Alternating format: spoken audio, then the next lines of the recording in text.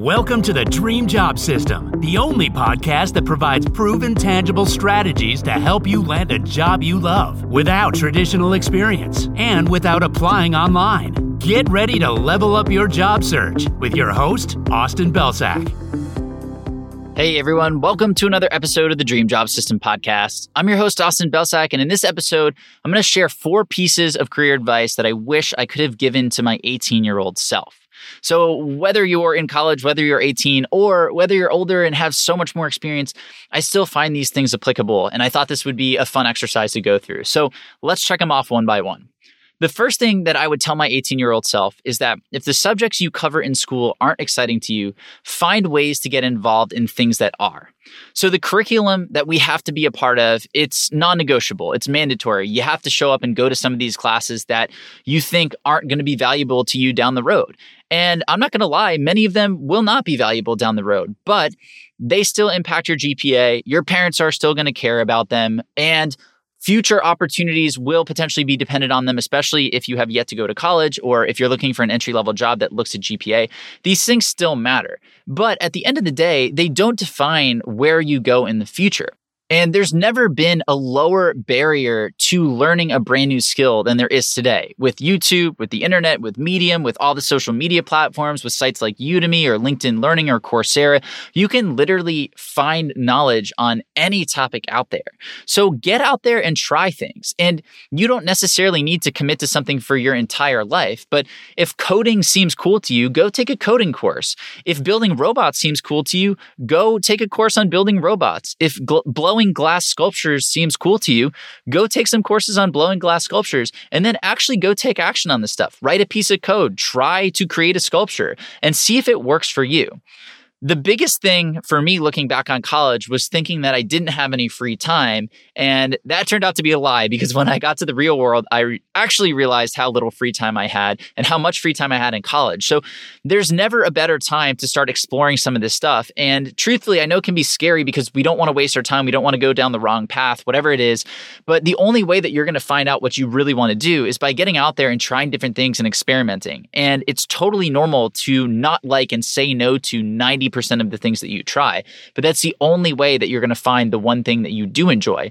And if you can find that thing early, if you can find that thing while you're still in school or while you're interning or while you're a new grad, the earlier you find that thing that you want to focus on for the next couple of years, the better, because you are going to get a jump start on everybody else. And that's not to say, again, that you have to commit to that thing for your entire career.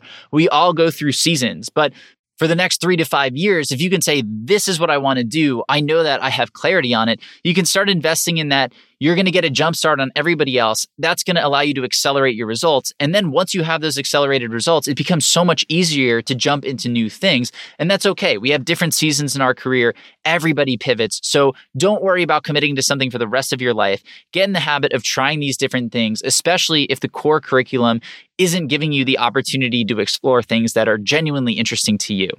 And that's a great segue into the second piece of advice I'd have for my 18-year-old self, which is to get in the habit of having a side project. So again, taking these things that genuinely interest you and finding ways to apply it to the real world. So if you're interested in photography or social media marketing, start an Instagram page for your photos or for content you're creating and put it out there. Try to grow the following. Again, if you're interested in coding, try building a website. If you're interested in becoming an artist, try creating some art, right? These things look amazing on resumes because they are actual concrete results in the real world. When so many people, especially younger people or people earlier on in their career, they talk about the conceptual sorts of things, right? Hey, I took this class on marketing, or, hey, I interned at this marketing firm and I did these actions. Whereas if you can show up and say, hey, yeah, I want to be in social media marketing and here's this Instagram page I grew to 10,000 followers. Or, hey, I want to be a professional artist and here's some of my art that I can actually go out and market and sell. That is so much more impactful when you have the real world results than just saying, hey, I conceptually did this thing in a vacuum, or hey, I took these actions, but I'm not really telling you what results came out of them, either because I don't have the results or I'm not sharing them for some reason. So when you start to get in the habit of having a side project, you're enabling yourself to explore these things. And then what you can do, because you're already in this habit of having a side project outside of the core curriculum, when you get a job, you can turn that side project into a side hustle. And that is really where the exponential growth occurs, because you're learning all this stuff in your 9-to-5 job 40 hours a week, and then you're filling in the gaps, or you're building on that skill set outside of your 9-to-5. And this should be fun. This shouldn't be extra work. This shouldn't be a slog. This should really be you doing things that excite you. So an example of this for me was when I was working at Microsoft, I was working in advertising, but it was mostly focused on pay-per-click. It was focused on digital ads. And I really liked that, but I really had a passion for writing as well. I really wanted to create content, and I wasn't able to hone that skill set as well in my 9-to-5. So I went and I started creating content outside of my 9-to-5. And I started on Quora, and I had my own blog, and then I eventually moved over to LinkedIn, and I started building this skill set that supplemented what I did at work. I became much better at my job at work because I was a better copywriter, and therefore I could help our companies write better ads. I could help our partners write better ads and position themselves better. And I also started my own business, which gave me insight into how to start and grow a business, and that helped me in my full-time job. But outside of that, I was also able to take everything I learned from my 9-to-5 and apply it to building my own business, to creating this content. So the two were very synergistic. And that allowed me to accelerate past people who were only focused on the one thing, right? Who were only showing up and hoping to get all of the learnings that they could soak up from the four walls of their cubicle in their 9-to-5 job. Whereas I was doing that too, but then I also had this other area that I was building out on the side. And so again, I saw more acceleration because I was investing in more places. So if you can get used to having a side project, if you can get used to juggling multiple things, you're going to see the results that you want much, much faster. And you're also going to be much more in control of your own destiny. So the third thing that I would tell my 18-year-old self is to reach out to anyone and everyone. And I would tell myself to aim big. So we're talking CEOs of companies, entrepreneurs with massive followings, prestigious alumni. I would look for the people that inspire me and I would reach out to them, because a couple of things are going on here. One, when people are at the very, very top, they seem unreachable. And so a lot of people actually don't reach out to them because of that. So there's actually fewer folks trying to get in touch with those people because they think it's impossible. Whereas the people who are in the middle of the pack get a lot more outreach. And then on top of that, the .edu address is magic. People will go out of their way to help students.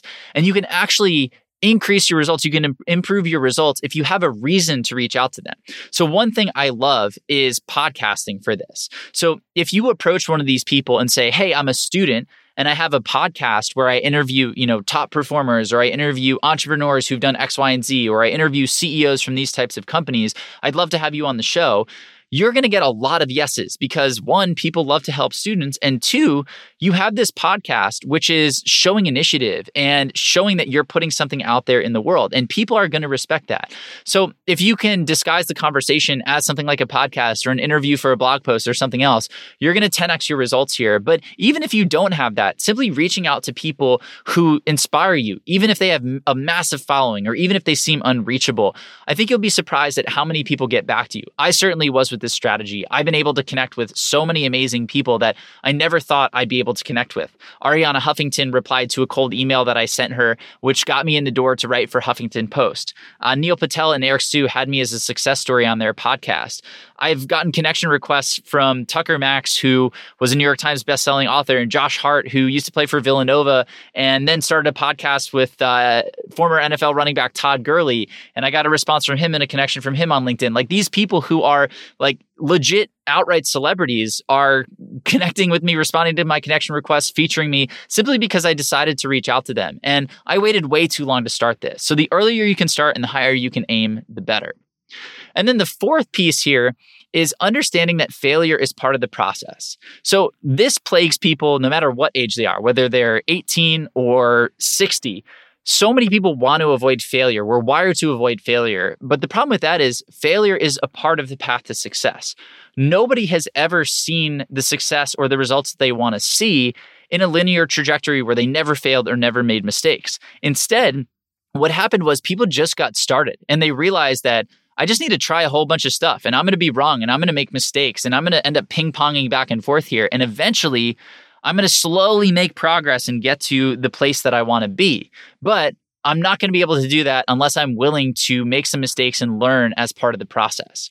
So the faster you can accept that you're going to fail, you're going to make mistakes, and the quicker you can learn that those mistakes and failures are actually lessons that are taking you one step closer to where you want to be, that is where the magic happens. So that's when you're able to start the action bias and just start doing these things, right? Instead of worrying about what people might think if you start that Instagram page, just starting it and seeing what happens. Or instead of worrying what people might think if you decide to start blowing glass for a living, to go back to one of the initial examples, just start doing it, right? And if it doesn't work, or if you fail, or if you stink at it and you've really given it a good shot, you've given it, a critical mass of effort and time and investment, then you can move on to the next thing. But if you get in the habit of taking action and realizing that you're going to fail at some stuff, you're going to make mistakes, that's going to put you on the fastest path to success.